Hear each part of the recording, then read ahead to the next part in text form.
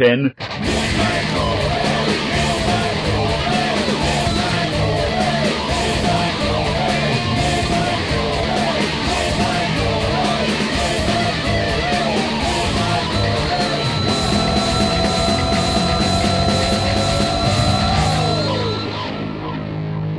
Well, it's been an exciting week here at Midnight Corey. Thanks for listening to my podcast. My name is Corey, and I'm going to talk a whole bunch this week, so get ready. Now, why was it so exciting? Well, first of all, the circumstances that I'm recording under this week is very interesting, and it's because some things came up, and I've been traveling, things like that, so this is going to be crazy. But actually, the most excitement is that we have now declared winners in the Eric S. Brown and David Dunwoody Zombie Flash Fiction Contest. Hooray!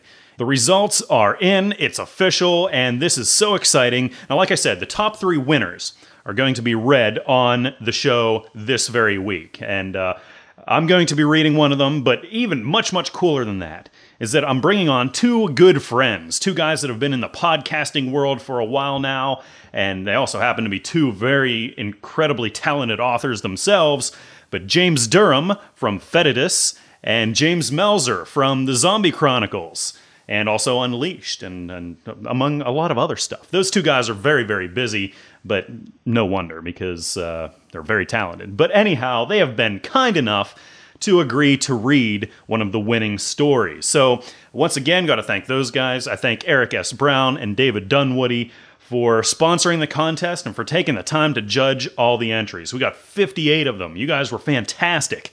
And I saw a lot of the back and forth going on between Mr. Brown and Mr. Dunwoody as they were trying to figure out who the top 3 were going to be. And I know it was a really, really tough decision. But even though not everybody could win, not everybody can get cool stuff, I do really, really appreciate each and every piece of flash fiction that was submitted. Anyhow, what am I going to be talking about this week? Well, I'm going to be reviewing some movies. 2 movies, to be exact, and Misfit Boy is actually going to submit his review also.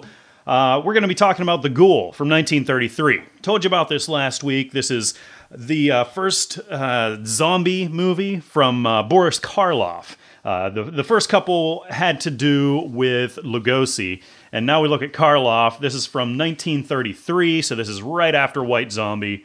And actually right after The Mummy, right after Frankenstein, Dracula, all of that. So yeah, all these classic movies are happening at once, and we're seeing the birth of the zombie movie, and this is the way that Karloff did the zombie movie. So, Misfit Boy also has a review for The Ghoul.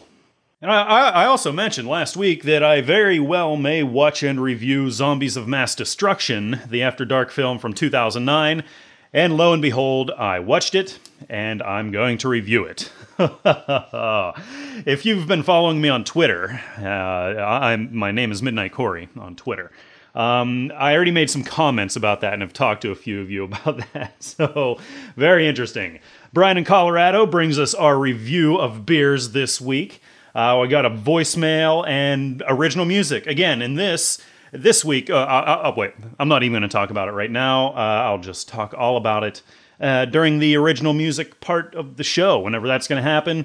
So let's move on to some zombie stuff that I found out about this week. It's all about The Walking Dead. That's been the big news in the zombie world. Walking Dead going to TV. It's going to be a 6-part miniseries on AMC, at least for the first season. Now, we all knew that Frank Darabont was put in charge of this, but it turns out he's not writing and directing the whole series. So thanks to Ain't It Cool News, we now know who's taking on each episode here. So episode 1, Frank Darabont, director and the writer. Episode 2, directed by Michelle McLaurin from Breaking Bad, whatever that is. And it was written, though, by Frank Darabont. Episode 3, directed by Gwyneth Horder-Payton from The Shield. So, never watched it, don't know. Also written by Frank Darabont, Chick Egley from The Shield, and Jack Logadish from Sons of Anarchy. I have no idea. Episode 4, directed by Johan Renck from Breaking Bad, written by Robert Kirkman. Holy moly, Robert Kirkman himself wrote Episode 4. Episode 5, directed by Ernest Dickerson from The Wire and Dexter, written by Glenn Mazzara from The Shield. And Episode 6, Directed by Guy Ferland from Sons of Anarchy, written by Adam Fierro from Dexter and 24, so how about that? Now, in other news about The Walking Dead, AMC is now sponsoring a contest where you can win a walk-on role during Season 2 of The Walking Dead, so they're already planning ahead to that, which is cool. It's all done through a random drawing. There's also this motion comic available and this whole set tour video with Robert Kirkman himself. I'm getting all this stuff from Dread Central. But I'm sorry, I talk about big horror sites and big, horror sites that want to look big. And, I really despise those kind of sites, even Dread Central anymore. They're just packed full of pompous wannabes and loser movie fans that only wish that they could be as cool as the filmmakers that they worship. I'm just really sick and tired of big websites like Dread Central and Bloody Disgusting and horror-movies.ca. There are a whole bunch of them, a million others out there. And anymore, they all just make vomit come up the back of my throat. And I maybe I'm saying this because I read this great article that it was by someone who identifies himself as the cinematic asshole, and I got this through Twitter, and they're supposed to have a website up, but I go to the domain and it says not found. But the article was titled, "What I Hate About Movie Websites." Now, this guy, whoever he is, claims to work in the movie industry, and he basically thinks he's the coolest thing in the world. Chances are he's just another, 400-pound unemployed slob living in his mom's basement, talking big on the internet. But who knows? And but what does he hate about movie websites? Well, pretty much the same things I do. They have all these, breaking stories, the set visits, the exclusive photos, the exclusive interviews, the scoops. And then they're all just they come across as so pompous and holier than thou with that kind of attitude, and it's all just so stupid anymore to me. And, this guy is actually kind of coming across that way, so I guess that's a little bit of hypocrisy in this. But nonetheless, I agree with him, and I just advise you to stick with small independent blogs just done by fans, just doing it because they like to do it, and stay away from these big commercial sites. They're just retarded. So, there's my rant again. I think I've ranted about that, more times than I can count. Got some articles to talk about. Another worker plunges to his death at iPhone manufacturer Foxconn. Oh, this is the New York Daily News. Foxconn Technology Group is actually the world's largest contracted cell phone manufacturer, and they make a lot of other things, too. Apparently, though, it is so terrible to work there, which this is in China, that workers are committing suicide inside this big complex. It's the 10th suicide this year. 10 workers from this company have committed suicide. So just remember, these people are the people who are getting a lot of your money when you go out and buy things like the iPhone and some things from Dell, some things from HP, and the list goes on. But, you're kind of supporting this. So, the next couple are about people that have some problems. Woman thought she had powers. Murder trial. Well, this is out of Canada. From British Columbia, from ctv.ca. We got a woman here who's on trial who is accused of killing her 12-year-old autistic son. She apparently believed, now this is a long list of wacky beliefs by this woman. Listen to this is great. She apparently believed that he was the chosen one, and that her daughters, she had two other daughters, she thought that one was an angel and the other was the Virgin Mary. People also claim that she once believed that she had to actually sacrifice her younger daughter in order to resurrect her. She believed that her now ex-husband was the devil, and that she also had all these crazy supernatural powers. And now, here's a good one. She believed that her dead father was God, and that the devil was in her house, so that would be her now ex-husband, and that God was coming in a helicopter to take everyone away. Yes. When God works miracles, he comes down in a helicopter. That's how he does things. Oh, even at one point, here's another one. At one point, she claimed that she was pregnant by the Holy Spirit with 7 babies. So, Yeah. So, everybody that knew her, everybody that was around her family, they all say that she'd been slipping in the mental department for quite a while. And it was actually diagnosed as being bipolar, but none of the people that she ever talked to ever had enough evidence to predict that she'd do anything like this. But this is some pretty crazy stuff. And it took her to finally kill her 12-year-old autistic son to get somebody to do something about it. So, yeah, that's weird. And it sounds like the plot to like some crazy B movie or Z movie, but this is totally real right here. So somebody can write a based on true events kind of movie on this article here. Yeah, just give me a little bit of credit, for this, whatever. The last article. Man claims to see demons, strangles cat, and beats up girlfriend. Oh, this is out of Orlando, thanks to OrlandoSentinel.com.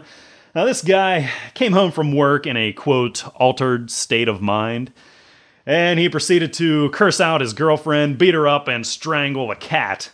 Supposedly, he disconnected the telephone, turned off the lights, and he told his girlfriend and her son that they were Satan and demons, and that they were dead meat. Well, it sounds to me like, this guy just had a bad day at work, maybe stopped at the bar afterwards, had a few, and was, pretty upset about it, and just came home, strangled a cat, beat up his girlfriend. I mean, isn't this just like kind of the normal day in American work life? When you've had a bad day, I don't see what's wrong with that. Just kidding. This is insane. So there you go.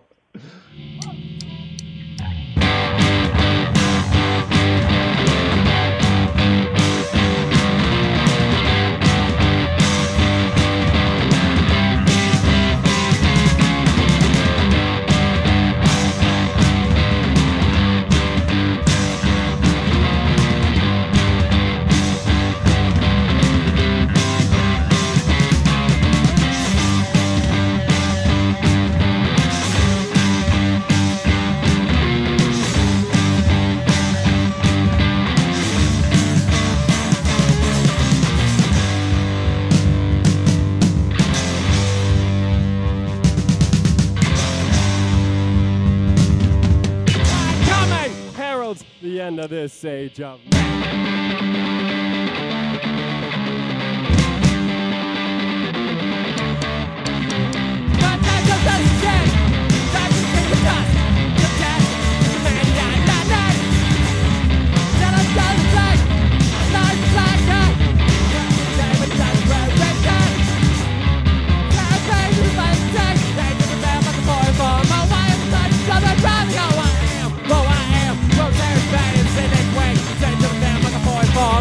the type of blood I'd rather go. I am, well.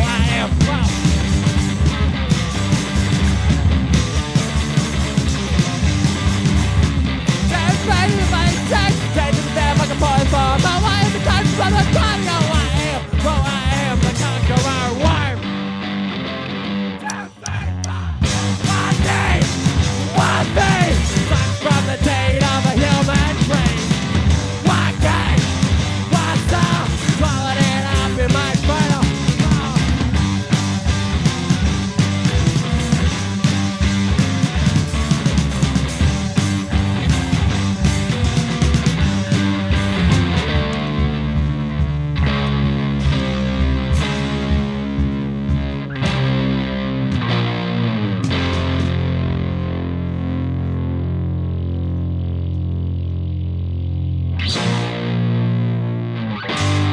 Brian in Colorado, once again bringing us our review of beers. Hi, Corey. This weekend, I traveled south to Lake Spur, Colorado, home of the Colorado Renaissance Festival. This may surprise you, since this reviewer probably doesn't seem like the kind of guy who'd put on tights and affect an English accent. But the Colorado Fair is a good one, with a permanent site, great food, fun acts, and beer. In the past, the fair has offered a selection of brews, including domestics and imports. Not this year. I had to choose between lightweight beers, like Coors Light, and the Mock Irish Red Killian's. Imagine climbing up and down the sloped terrain under a 100-degree sun, and the best beer available is Killian's Red. Killian's is an amber red with no head to speak of, despite the heavy carbonation. There are probably some hops in there, but nothing you could notice. The nutty caramel flavor was pleasant at the first sip, but by the end of my massive 8-ounce plastic cup for $4 plus tip, the flavor seemed thin, warm, and sour. This macro product was brewed for drinkability, but I managed just 2 despite the heat. I don't think Killian's is a bad product. I think it's a commercial product that can't compete with the handcrafted beers I usually drink. So instead of droning on about the beer, let me talk about the peasant wench that served me my brew. She had a frock blouse, cut low in front, with some kind of corset or bustier that gathered her assets in a very pleasing way. When I dropped $1 on the counter, she rang a bell and shouted, "Huzzah for the tipper!" This might sound cool, except the guy directly in front of me in line had put a couple quarters down for the girl, and for him she shouted, "Huzzah for the handsome tipper!" Okay, the guy was 30 years younger than I am, and nice looking in a skinny, artistic, no ass at all kind of way. But 50 cents? Come on, where was the enthusiasm in my huzzah? She might as well have picked up my dollar bill with a fingertip and thumb as if it was spoiled, muttering, "Yay for the wrinkled old fat tipper guy." After that, I drank a diet soda. Brian in Colorado. I'm Lu Zhizhen. I'm very glad to introduce our paper titled On Recurrences for Sums of Powers of Binomial Coefficients on the behalf of Yanjian and Smith. Many mathematicians have paid attention to the sum of powers of binomial coefficients, such as Cokin, Fresnel, and Prostat. Fresnel had given the recurrences for the power of 3 and 4. The recurrences for the power 5 and 6 are obtained by Prostat. For power 7 to 10, Macintosh used the Quizzix method to compute such recurrences. Fresnel also conjectured that the sum would satisfy similar recurrences, and more precisely, of half of power aiding 3, and the degree is less than the power. The existence of such recurrences was first proved by Statley, however, without any bounds on the lengths and degrees. At present, no lower bound for the length of recurrences has been known. In this paper, a non-trivial lower bound for the minimal length of the recurrence is obtained by using properties of congruence.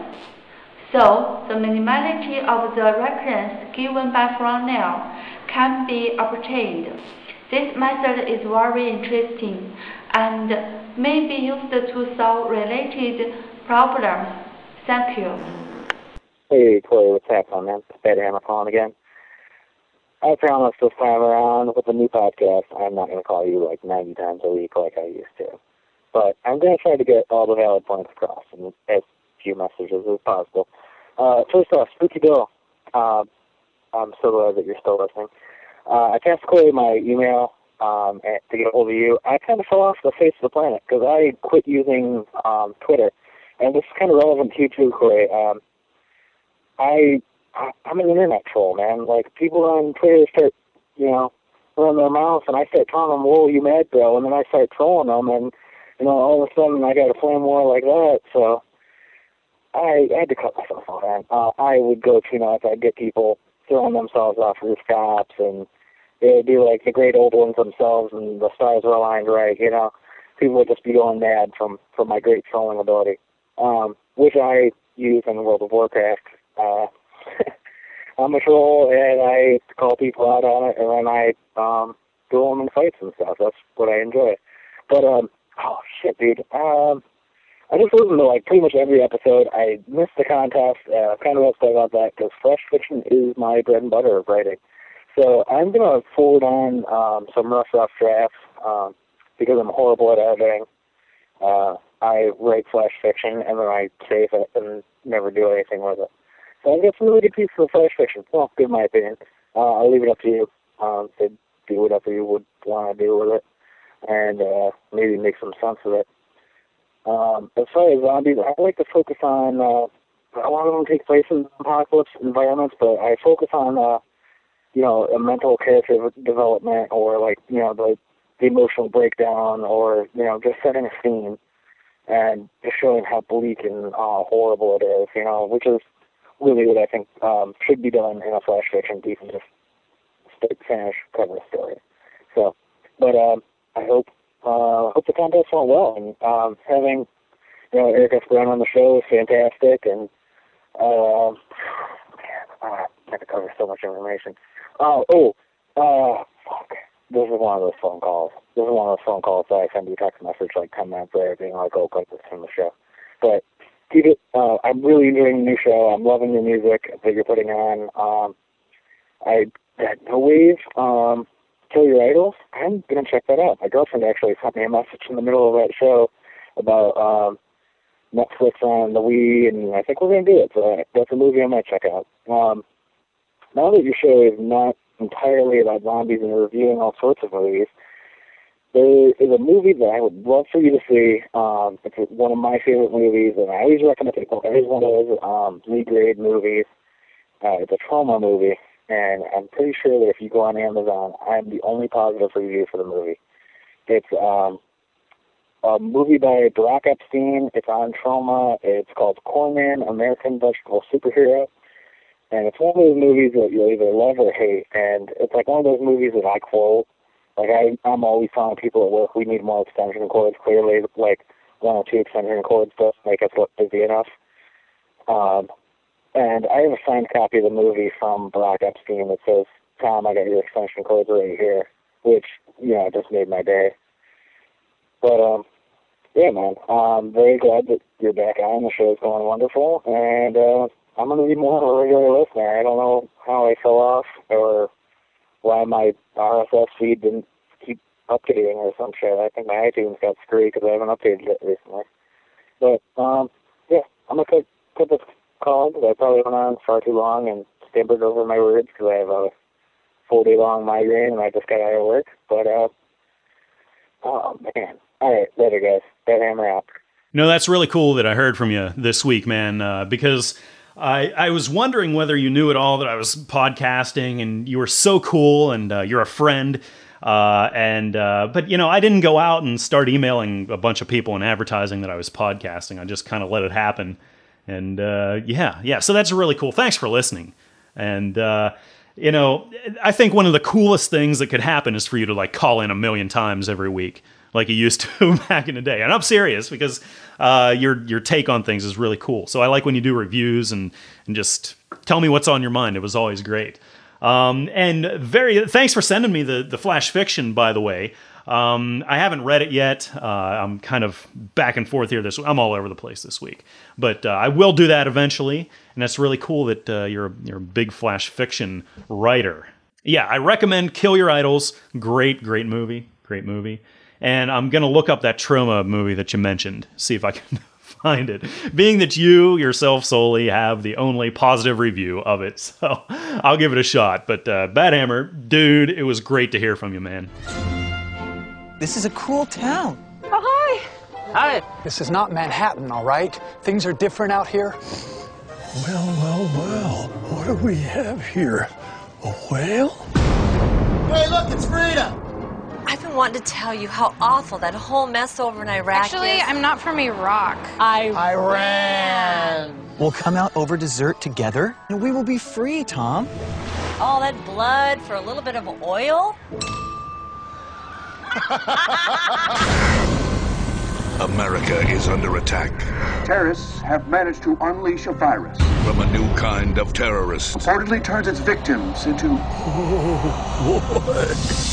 zombies. Again with the Muslims.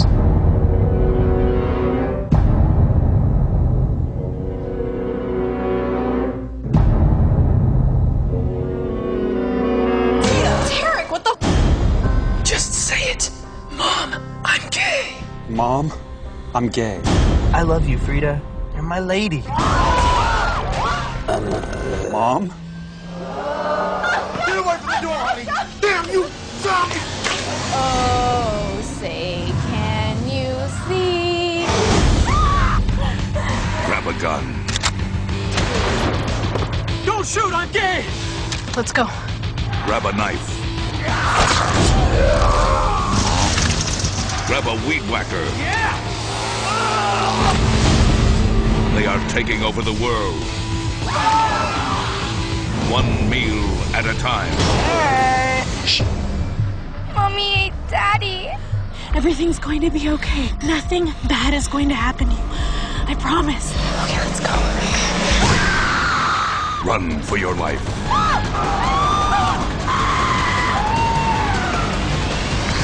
Zombies of mass destruction. You're gonna torture her. I am not just gonna sit there and let it happen. Okay, Frida, I want you to eat this ham.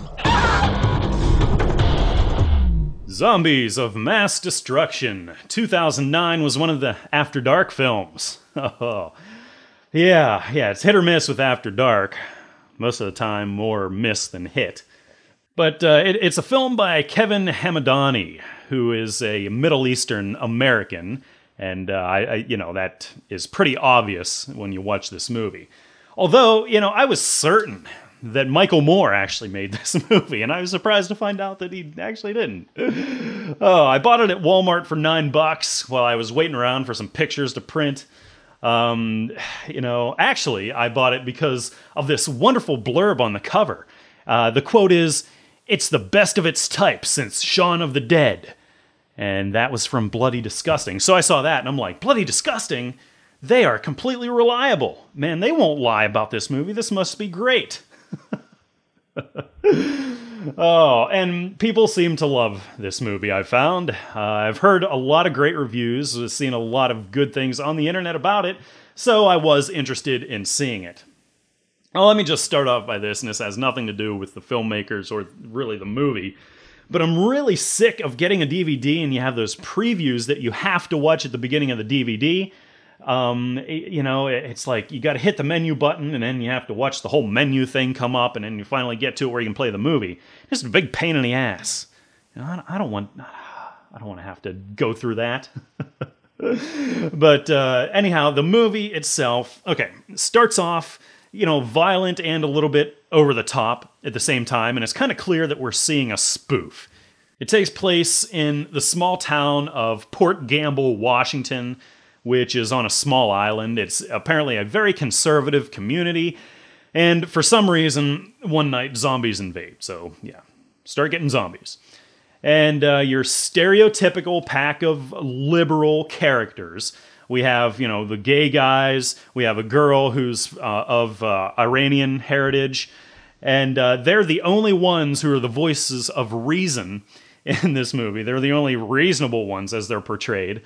And they have to survive the zombies and the oppressive conservatives that are also fighting to survive, but are, they're keeping the, the old way of things. On a positive note, first of all, it does have some very funny moments. The comedy is very dry and ironic, often tongue-in-cheek, but there are several times when it's just too over the top for me, bordering on something that you would expect to see in one of the Scary movies. Something like that. Just really retarded, And just based on the title, unfortunately it's obvious that this is going to be one of those movies with heavy political commentary. But let me tell you, it's far more than just commentary. We got kind of a Romero style beating you over the head with opinions. But this movie just happens to use comedy to do a lot of that. It's really just a big piece of left-wing propaganda, It starts off with discussion about Iraq right away, and then it busts on Christians the whole movie, busts on firearm supporters, anything really conservative or right-wing is a target. And what it's doing, it's equating the zombies with the conservatives, with the old way of doing things, not being progressive, not agreeing with the left-wing opinions and agendas. And the ending of the movie is sending the message that, no matter how much good change that progressives and liberals can bring to the conservative system that we have now, there will be no real lasting change because the system in and of itself is corrupt and conservative and controlled by conservatives. So that was the message of the movie. And, there's really no opposing views. that balance anything out. Nothing like that's given. The opposing views that are heard in the movie aren't given any valid weight in this movie, because the people who are like stuck in their ways and conservative here, like the Iranian father, Brian's father, the mayor, people like that, are portrayed as unreasonable and almost deranged at times. And yeah, so it is just way overbalanced. You know, leaving out my own opinions of this, I'm not even going to go into my personal politics or things like that. You know, I just saw this as a bunch of just idiocy. You know, it's more of this us versus them mentality that does nothing but push people farther apart rather than bringing them together. I mean, seriously, it's always like, my view is right and yours is wrong, and I'm going to fight for it. And they do it on the left wing, they do it on the right wing, the moderates will do it. I mean, it's ridiculous. And it's doing nothing but separating people, pushing people apart, and yeah. So it's a bunch of retardedness, and kind of tired of seeing that everywhere. But here's the funny thing, the director, he did this interview with FearNet, and I get the impression that he really doesn't think that he was overbearing or heavy at all with the message. He in this interview, he says that, oh, there is the, quote, occasional broad political jab, end quote. Well, the political jabs were neither occasional nor broad. They were very pointed and they were very frequent. But, you know, there are more positives about this. I thought, actually, this was a very nice piece of filmmaking. Very beautiful lighting, very beautiful cinematography. The plot is very easy to follow because it's very just, you know, kind of political agenda driven. So, you know, even though you got a lot of characters to keep track of here, it really doesn't bother me. You know, they wrote the characters strongly enough that they're very distinct and they're easy to remember because they're stereotypical. A lot of stereotypes here. And the acting overall, I thought, was fairly good, so that really helped. And we have a great first scare, lots of blood, lots of violence, you know, a lot of decent scares throughout the movie. Kid gets hit by a car, you know, a lot of nice headshots, and the one guy uses a weed eater to kill the zombies, and, you know, a head gets ripped off, and it looks good. There's this great hammer and nail scene that you just gotta see. The girl sticks a knife through the chin and it comes out the bridge of the nose of a zombie, and there's tons more. Lots of violence in here, and the effects all look good. From what I could figure out when I just watched it this one time is that everything looked practical, effect-wise, aside from a few discrete CG effects. There were a few. But I thought the zombies looked pretty good. The makeup was a little uneven. You know, some were done better than others. But you know, the zombies act great. They're gross and disgusting. They're shambling and slow. And I just got to say, the sequence with the gay guy's mother, where you know, she's a zombie and she's kind of tied down and she eats her own eye. It's fantastic. It's classic.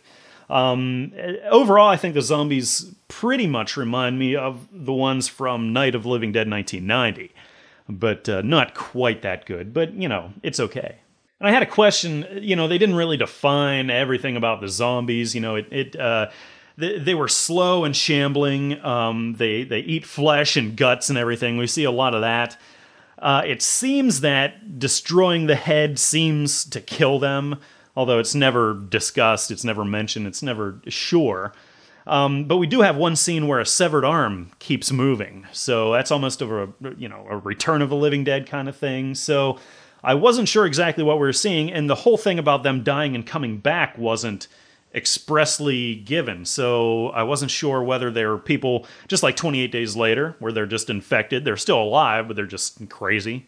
But no, I don't know.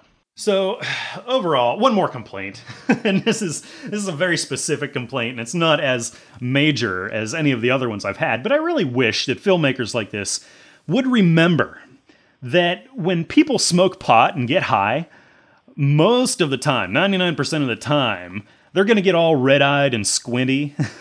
And, you know, I'm tired of seeing scenes in movies where people do bong hits like they do in this one, or they smoke a joint or something, and the whole rest of the scene, they're clear-eyed. It doesn't work. So I wish there would be more realism with high people in movies. So, yeah, I noticed this. But, okay, overall, Zombies of Mass Destruction, sure, it's clever and funny, and at times it's a lot of fun to watch. It's a spoof of Night, Dawn, Day, Return, Shaun, 28 Days Later, everything. The zombies are pretty good, it's nice and violent, with some, a couple of pretty memorable scenes. I think the director did a great job for his first feature film with any kind of a budget. However, like I said, the overbearing agenda is a huge turnoff for me, and I know it will be for a lot of people too. The discussion here is just too heavy and too one-sided for me to give the movie a better rating than I'm going to give it. They're shoving it all down my throat the whole time, and I got sick of it. Just way too over the top at times. And if it weren't for all of that, it would be a great zombie movie. Take all of the politics and commentary out of it, and, so maybe I should edit this. Well, I don't know. I'm going to give this, out of 10, it gets a big 4. Will not watch it again, it's just stupid. But I do have to say thank you to Misfit Boy and to Mike from Fear Shop, because, like I said, I made a couple comments about this on Twitter, and how I thought the movie overall was pretty stupid, and they agreed with me.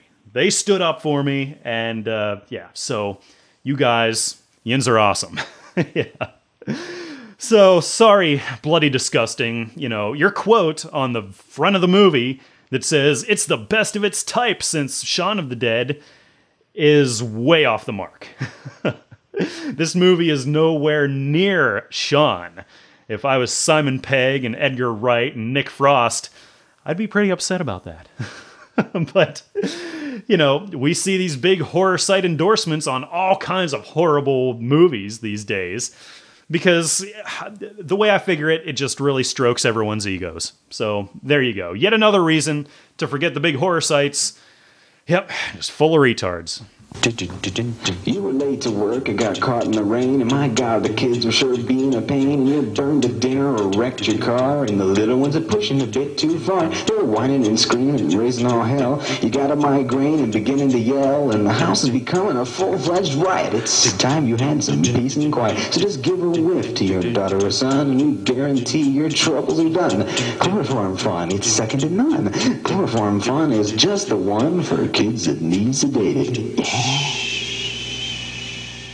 Hey, Corey, this is Urtrov. Just wanted to say I was going on ain'titcoolnews.com because they've been having a lot of Walking Dead stuff there, and I noticed today they have something really awesome.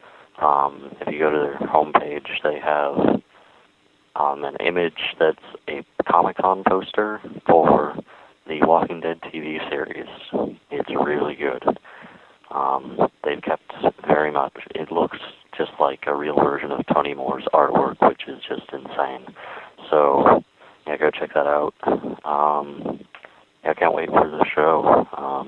I hope maybe after each season or a couple of seasons or whatever, maybe you and Apocalypse Dan could do another review like you did for Compendium 1. Just a suggestion. That'd be pretty cool. So can't wait for Midnight Corey 10. See ya. Hey, thanks for calling, my friend. Actually, The Walking Dead, I did see that poster, but it was after I already recorded my intro segment where I was talking about all that Walking Dead stuff from Ain't It Cool News and whatever.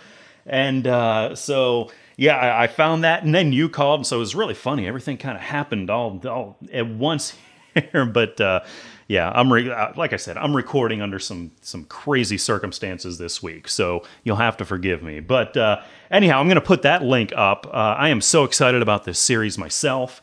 The poster is just phenomenal. I'm seeing ads for it now, like on the back of the Walking Dead comic, which is great. So yeah, a lot of hype.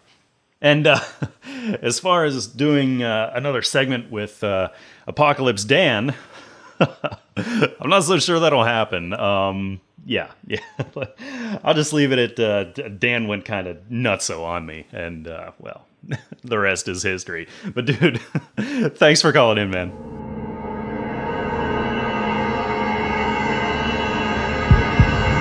When the full moon strikes the door of my tomb, I will come back. You hear? I will come back to kill.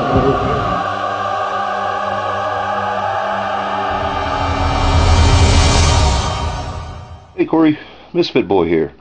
I just got done watching The Ghoul, and I know you're going to be doing a review on it, so I just thought I'd chime in real quick. I'm not going to go too deep into the plot. Maybe I can give a little background on Karloff himself and just talk a little bit about the film. Way back in 1909, a British actor, William Henry Pratt, traveled to Canada, and he's looking for fame and fortune basically on stage. He's a relative member of the British Foreign Service. He decides to change his name, hoping to prevent embarrassment to his family. Well, the name that he took will become a legend. Boris Karloff is the name he chose. And he started to establish himself as a character actor until his breakout performance in the 1931 film Frankenstein. And almost instantaneously, he became an icon in the world of horror. Now, the great thing about these old movies, and I can go on about these all day because they are my favorite. I find any type of film in the black and whites from the 30s to the early 60s, I find very few flaws because a lot of them, at least the ideas, are original. It's not like modern day where, obviously everybody knows with all the remakes and that, which some are fine and some are not. Anyway, I can watch these all day, and I found myself having to go back and watch this twice because the story itself is so complex. It's almost like it's like a play put on film, because that's kind of how it comes across. Now, one of the actors that works alongside Karloff in this is Ernest Thesiger. Now, a lot of you will remember him from The Bride of Frankenstein. He plays his servant. And basically they're looking, and they finally find this, it's like a pendant or something. It's called the Eternal Light. And he's supposed to be presenting it to the Egyptian gods after his death. And it's supposedly going to give him immortality. Well, some thieves come along and try to take it from him while he's in his tomb, and he ends up coming back as one of the undead. It really kind of goes along the mummy type undead, but still, yes, it can be considered a zombie. The really cool thing about this film that I enjoyed was the backdrop. I mean, it's got the spooky elements of the classic old horror films. And I love that. I mean, can you imagine going to, say, an auction and getting to get pieces from, the original Frankenstein or the Mummy sets and have that in your own living room or somewhere? I think that would be just awesomely cool. But there are some other popular actresses and actors in it. One in particular is Cedric Hardwicke. He's been known to be in these type of horror films all throughout his career. And they all play a pretty good role. It's very believable. Now, as I said before, this movie it's got such a complex plot. It's not normally seen in horror films. And most of it is set in a dark house, which is just incredible. It's kind of hard to follow, but if you can sit back, this is one of those type of films that you really have to let your mind go, I guess would be the best way to put it. But it is a really good film.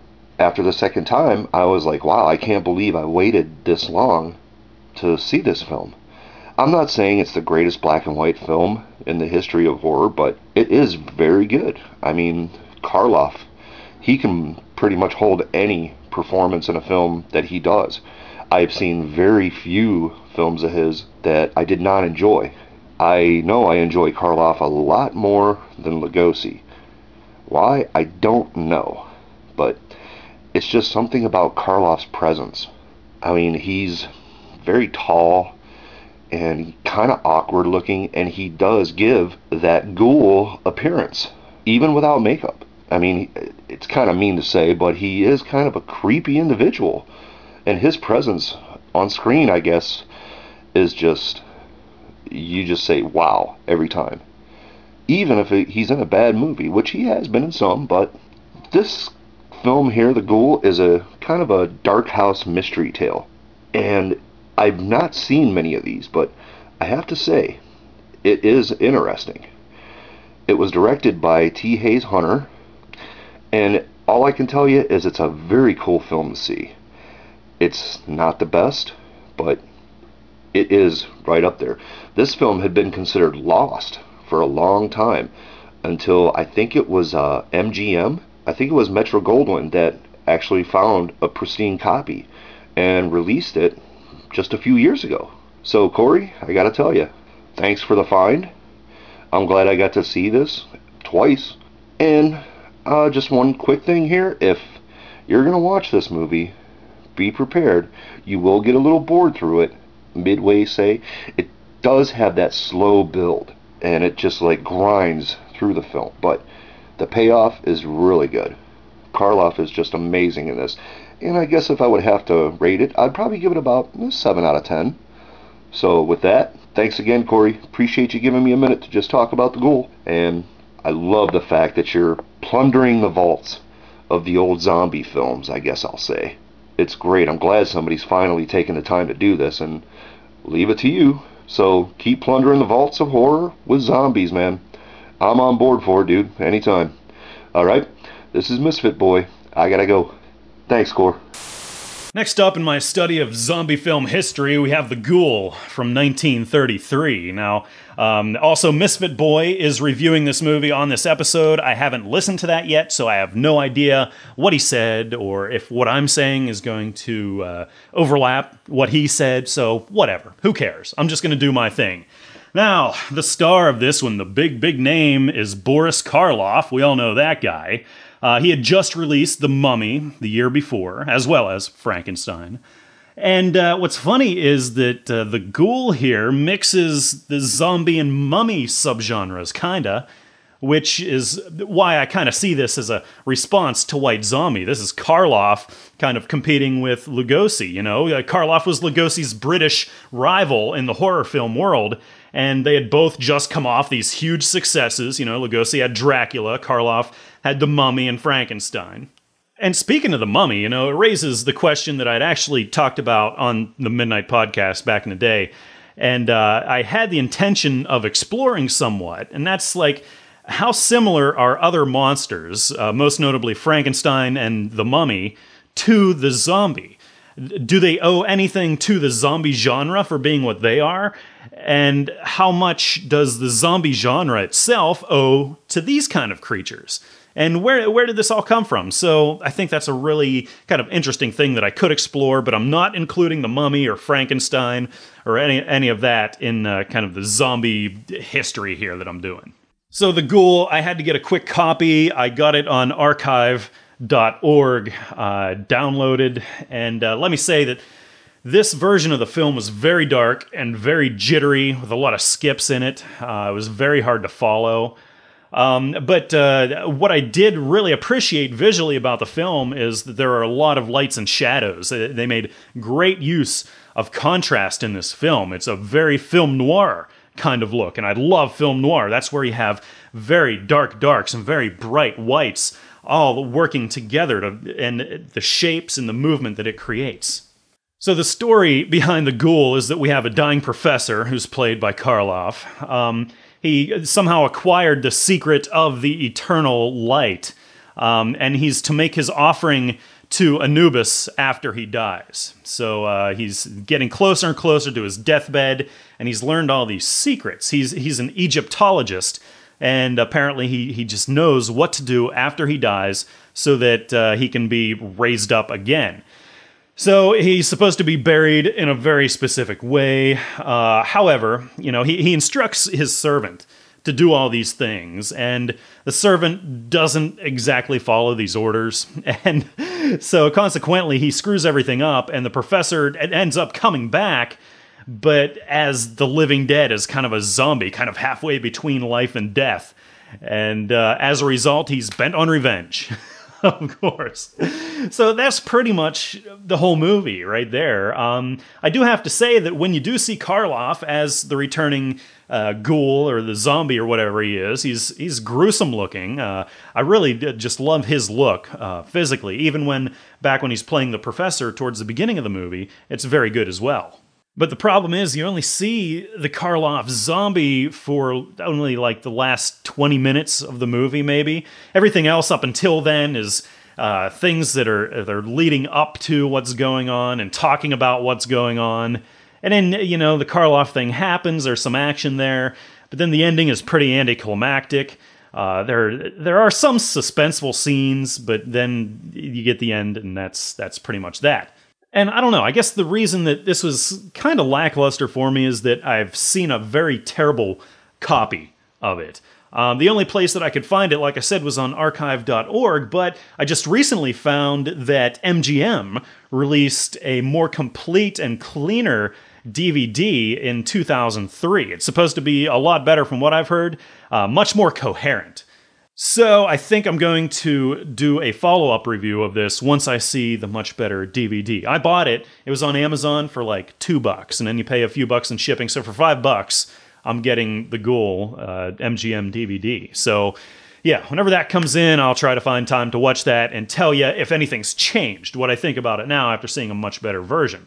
The major problems that I had with this is that it was very hard to follow. I couldn't always tell what was going on and kind of who was who, because the picture was so bad and it was jumping in between different things, and I could tell that there was potential there. I'm like, there's probably a good movie behind all of this, but it was really kind of shrouded behind these major issues that I had. So yeah, looking forward to seeing that DVD. I really like Karloff. Really like the noir feel of the film. I think it had great atmosphere. But, for now, I think I'm going to have to give it a rating of a 5 out of 10. I think the only positive thing that I saw in this whole film is the atmosphere and some good classic Karloff.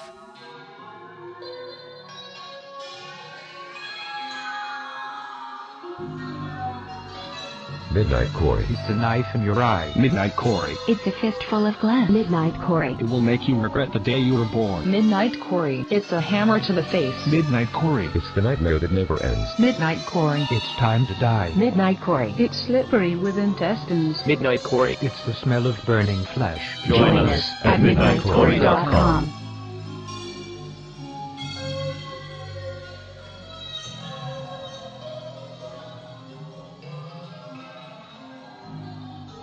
And now, the winners of the Eric S. Brown and David Dunwoody Zombie Flash Fiction Contest. Third place goes to Keith Govea for Hunger. Second place goes to William Wood for Z.I. Joe. And the winner, first place in the Eric S. Brown and David Dunwoody Zombie Flash Fiction Contest is Stephanie Kincaid for Bedtime Story. Now, let's get to reading these fine pieces of zombie flash fiction. Hunger by Keith Govea. The dead hate the living. When the apocalypse arrived and the gates of hell opened to release its prisoners, the dead walked the earth. The objective was clear: recruit the living by any means necessary. We thought we were at the top of the food chain, that we were the intelligent ones. When the war began, we believed ourselves superior to them in every way, but we did not understand the hunger, the need to eat to survive. We were wrong. Dead wrong. At first, the battle was going our way. Our numbers were far greater, and killing them was easy. Though we outnumbered them, they proved resourceful, and our numbers began to dwindle. We thought if we took away their food supply, they would eventually die, leaving the flies and worms to feast on their bones. But in desperate times, desperate men do desperate things. This was beyond our comprehension at the time. Evolution can be a bitch when it's forced to quicken its pace, and they're now nothing more than savages, an empty shell of their former selves.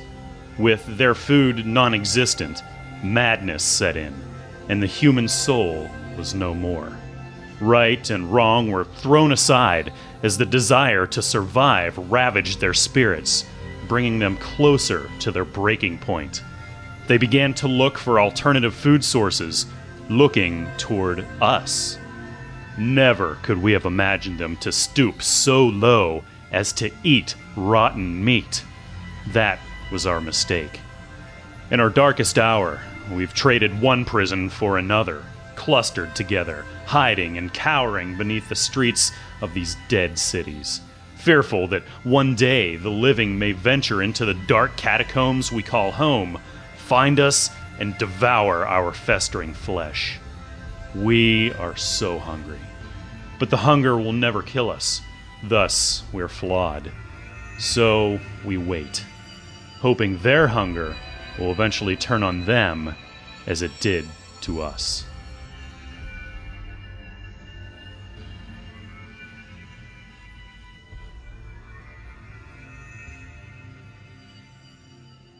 Hey guys, this is James Melzer here. I am the author of Escape, a Zombie Chronicles novel which hits stores everywhere March 15th, 2011 from Bermuda Press and Simon & Schuster, which you can pre-order it right now and also get the chance to win an Amazon Kindle as well as a whole crapload of books from the likes of Jonathan Mayberry, S.G. Brown, Scott Sigler, and more. Just visit www.jamesmelzer.net for more details. Alright. Now let's get to what we all came here for. I am going to be reading the second place winner of the Brown Dunwoody Zombie Flash Fiction Contest. And it's called Zed-Eye Joe by William Wood. Brannigan watched the young woman through the digital scope.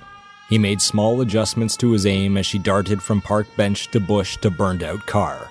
She was good, careful even, keeping a good watch as she moved directly across the center of Champ de Mars, 321.84 meters away, according to the rangefinder. Non-thermal movement, whispered Weston. Brannigan smiled, careful to keep the weapon rock steady. You don't have to whisper, spotter. I don't think they can hear us. The wind whipping at Eiffel's first level muted speech within a few meters. He toggled the magnification down to take in more of the scene. Yep. 5 stinks were interested in the French Missy. Not far from her position either. They hadn't spotted her yet, but they would when she moved. He eased the weapon on target and tightened the view on the scope, watching the readouts and calculating the real numbers in his head. He squeezed off a single round and watched the woman roll away, clutching at her knee. The stinks cast their vacant gazes around the weed-infested road, staring down noseless faces, seeking their prey. They'd adapted in most parts of the world to realize that gunfire meant something fresh to eat. Evolution was a nasty mistress. He found the woman again. She'd torn her blouse into strips and was wrapping her injured leg, something clenched tightly in her teeth as she tightened down the makeshift bandage. I'll be damned. She wasn't screaming. He watched as she forced herself to breathe slowly, raising up just enough to make her would-be stink attackers and dropping back down. She pulled out a handgun. An old Colt 1911 near as he could tell, and aimed it in his general direction. His eyes widened. There was no way she could see them unaided at this distance, but she was checking just the same, and she'd realized roughly where the shot had come from. She was lousy bait. He wasn't going to get many new notches on the stock of his rifle from this one, and he'd have to worry about Weston too. Sooner or later their team's secret to success was going to come to light. The brass might not care, officially, how many living it took to thin the stink's ranks, but the bleeding hearts in the safe zone capital sure would. Brannigan mulled the moment and dropped the 5 stinks before they found her. Let's go see if she can walk. What? Weston's mouth was agape, shocked. She'll freaking shoot us, man. We just tried to— Don't get your panties in a wad, kid. He glanced over his shoulder in the direction of the woman. She's a survivor. She'll understand.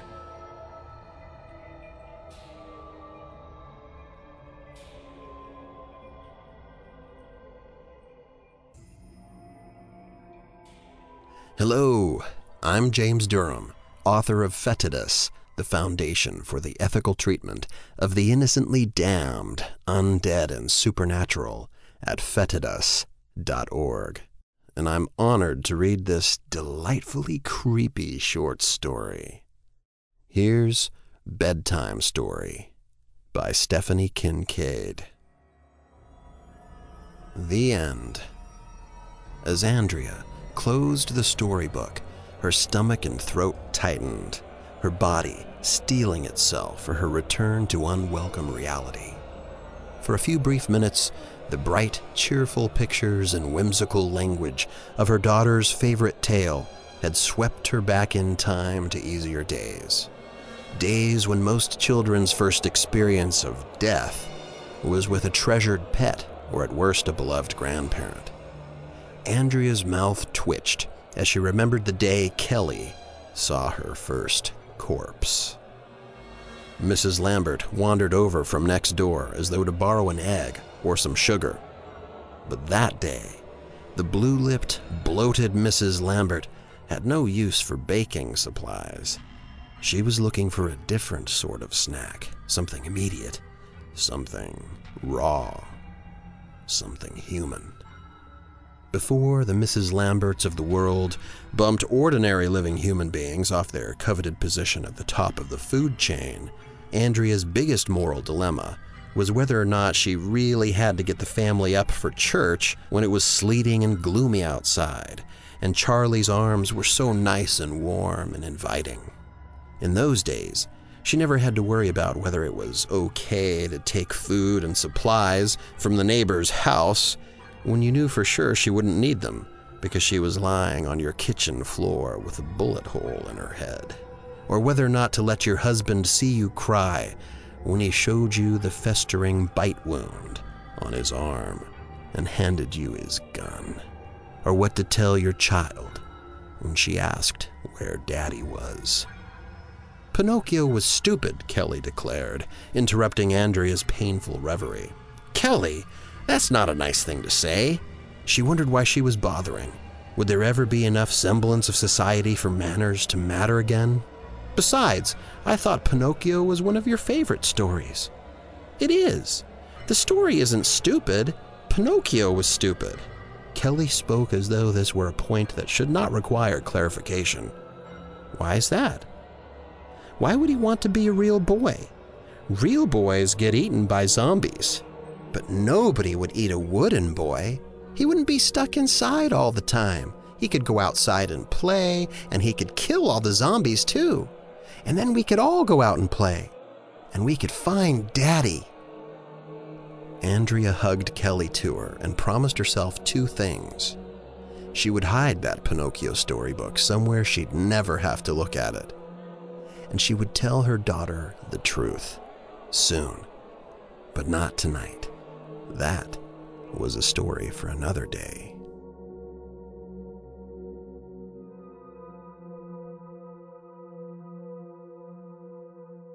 Oh, a lot of background with this week's original song that I'm giving you. This is completely original. I wrote the words and the music, for the most part.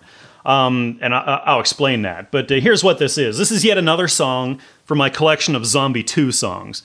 I wrote this back, probably 2004, 2005, when I was first really getting used to the recorder that I was using, and I just sat down and recorded it with myself singing on acoustic guitar.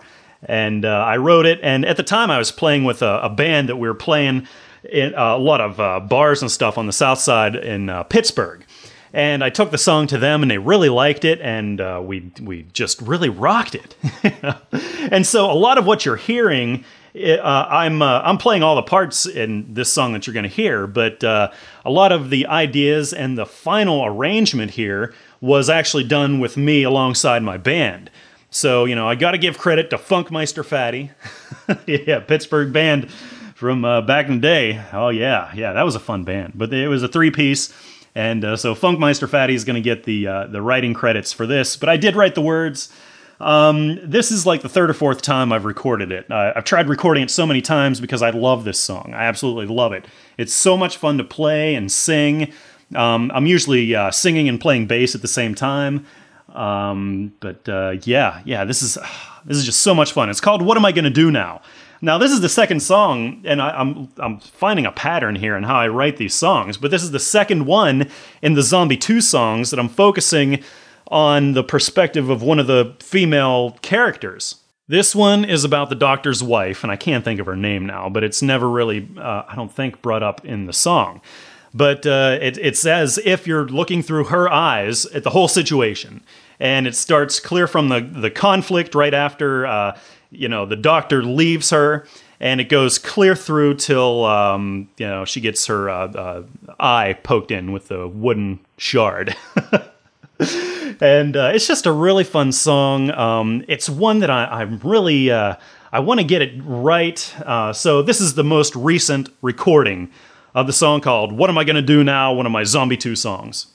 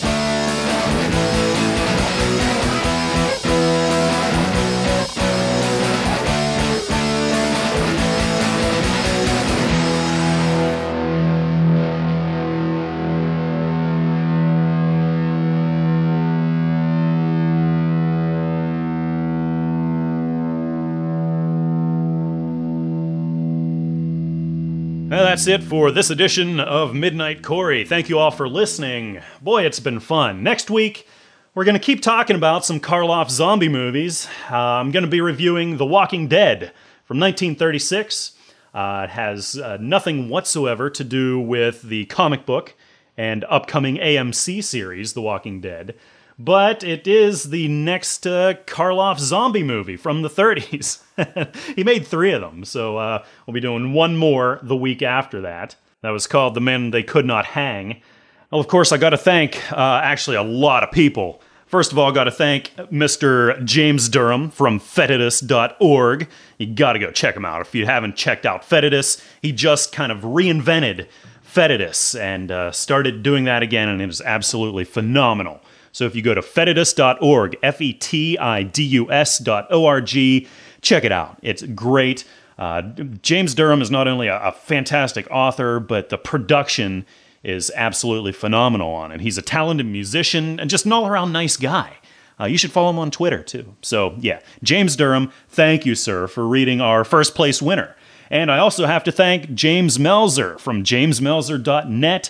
Of course, you know him, podcaster, author, all-around great guy also. And he's moving to the great state of PA to get married, which is fantastic. So, yeah, but I got to thank both of you for taking the time to record them, the stories, and doing such a fantastic job. And, of course, I want to thank Eric S. Brown and David Dunwoody for just putting on such a spectacular contest. I know they had a lot of time into this. And man, you guys that won are in for some sweet, sweet prizes. So, if your story was one of the winning 3, then I need you to email me. Email me at Corey@midnightcorey.com. That's Corey @midnightcorey.com. And let me know where we should send your spoils. And yeah, fantastic stuff. Congratulations once again to the winners, and thank you to everybody that made this possible. So yeah, that's it. Let's see, MidnightCorey.com is where you can go and find some cool stuff. All the music is available to be downloaded. The original music that I play, you can download all of them as MP3s at MidnightCorey.com/music. So yeah, and I update that a couple days after the podcast comes out. So probably over the weekend here or early next week, you'll be able to download What Am I Going to Do Now? And, put it on your MP3 player or, give it to your friends, stuff like that. So, yeah. Free music is cool. The voicemail of death is 814-806-2828. You can hear me also on my friend James Melzer's podcast, Unleashed. And just sent in a review for that. And I'm talking about... what was I talking? Perkins 14. Ooh, yeah, Perkins 14. That was with Michael Graves. Yeah, that was also an After Dark film, I think. So, wow, I'm reviewing a lot of After Dark films. And I'm not sure whether or not I'm still on Library of the Living Dead. Dr. Puss has been releasing a lot of episodes, and I've been emailing him saying, because he has some segments of mine that he hasn't played yet, and so I've been emailing him and saying, what should I do? Are you going to play the segment? And I haven't heard back from him. So I don't know if he's just mad at me for something or whatever. There's always drama in the podcast world. Oh, yeah. But, so anyhow, I have no idea if you're going to hear me on there anymore or not. But, yeah, so that's it. Next week is going to be a new week with a new podcast. Thanks for listening. I'll talk to you again. That's good, lads. Aye. Tonight, we'd like to take this opportunity to tip our hats to a fallen friend, Wesley Willis. Aye. Poet, musician, artistic savant. He rose up from the streets and took us all for a ride we'll not soon forget. Or recover from, for that matter.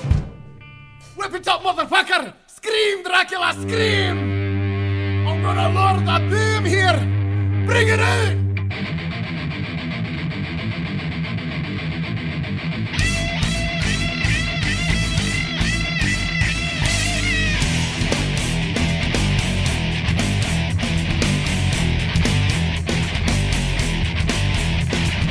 Once upon a time, there was a rock concert at Tom's house. There were 500 sheep at the concert in Glasgow, Scotland. The jam session was awesome. It was great. It was a jam session. Ready, steady, here we go. Blood, trust, and fire, trust. Blood, trust, and fire, trust. Blood,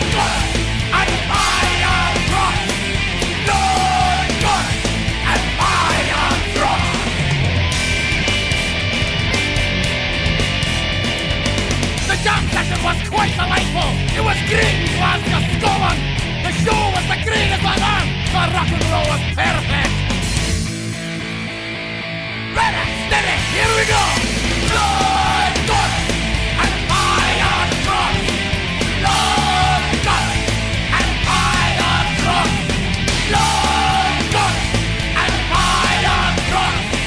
Blood, guts, and fire truck. All right, we're gonna whip ours tonight.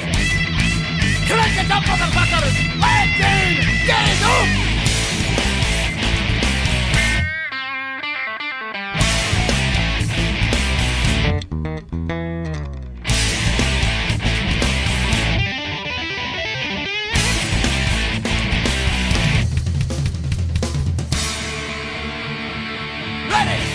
Here we go! Blood, guts, and fire truck! Blood, guts, and fire truck! Blood, guts, and fire truck! Blood, guts, and fire truck!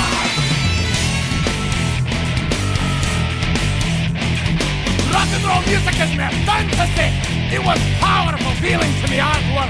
It was so fabulous! It was brilliant in Glasgow, Scotland! Ready, steady, here we go! Blood, guts, and fire truck! Blood, guts, and fire truck! Blood, guts, and fire truck!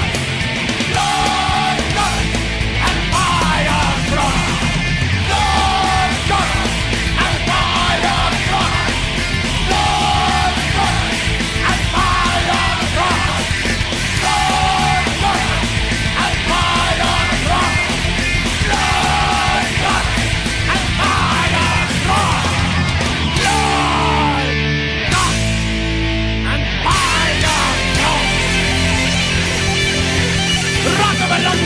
Rock on Edinburgh! Scotch tape! Stick like crazy! Hit you low down, rotten cock-sucking motherfuckers.